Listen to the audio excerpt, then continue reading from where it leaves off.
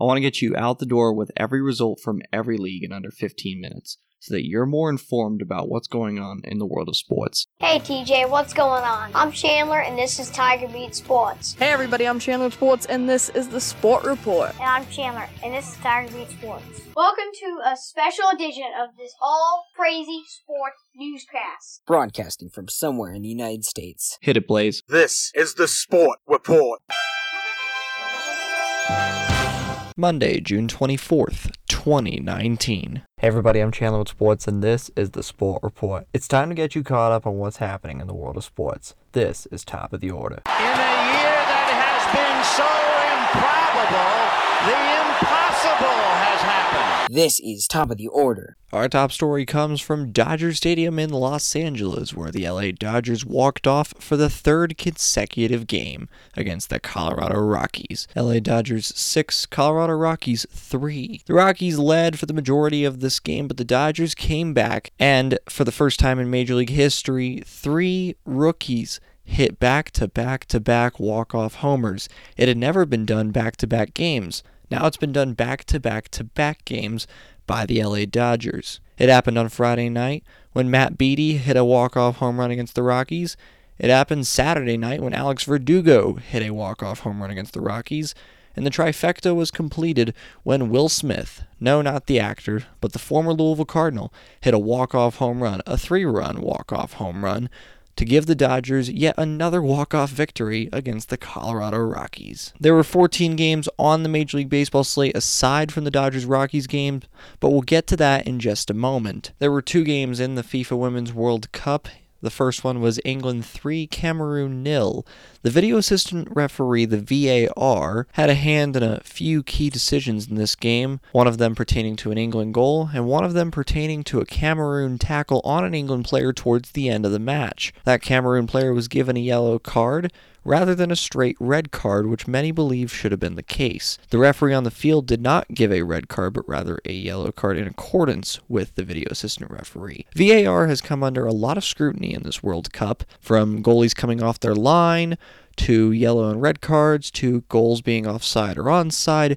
There have been so many controversies, and now VAR is becoming a nuisance rather than a helping hand. In the second match, VAR had a helping hand for Brazil because in the 63rd minute, Brazil's equalizer was ruled offside, but VAR stepped in and determined that the goal was actually onside. The equalizer stood before Amadou Henry scored the game winner for France in extra time. France will now take on the winner of USA and Spain, which will happen later today at noon Eastern. Should the US defeat Spain, USA and France will go head-to-head in the quarterfinals in what many believe could be a World Cup final between 2 of the best teams in the world. If the US advance, they will play France at the Parc des Princes, home to Paris Saint-Germain in Ligue 1 in France's domestic league. That'll happen in Paris on Friday. But for now, the United States have to focus on La Roja, La Equipe Nacional de España. The other match is Sweden versus Canada at 3 p.m. Eastern. So in review, England 3-0 over Cameroon. Cameroon had some anger outbursts during the match towards the referees and England players.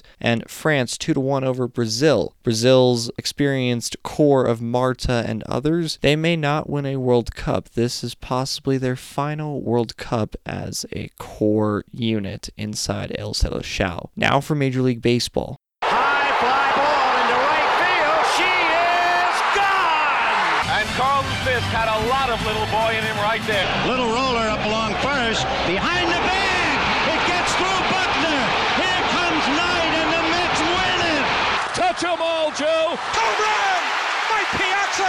Jeter backhands from the outfield grass. Got it! Man, what a play! Now from Major League Baseball. There were 14 other games other than the Dodgers' 6-3 victory over the Colorado Rockies. We'll start at Wrigley Field, where the Chicago Cubs defeated the New York Mets 5-3.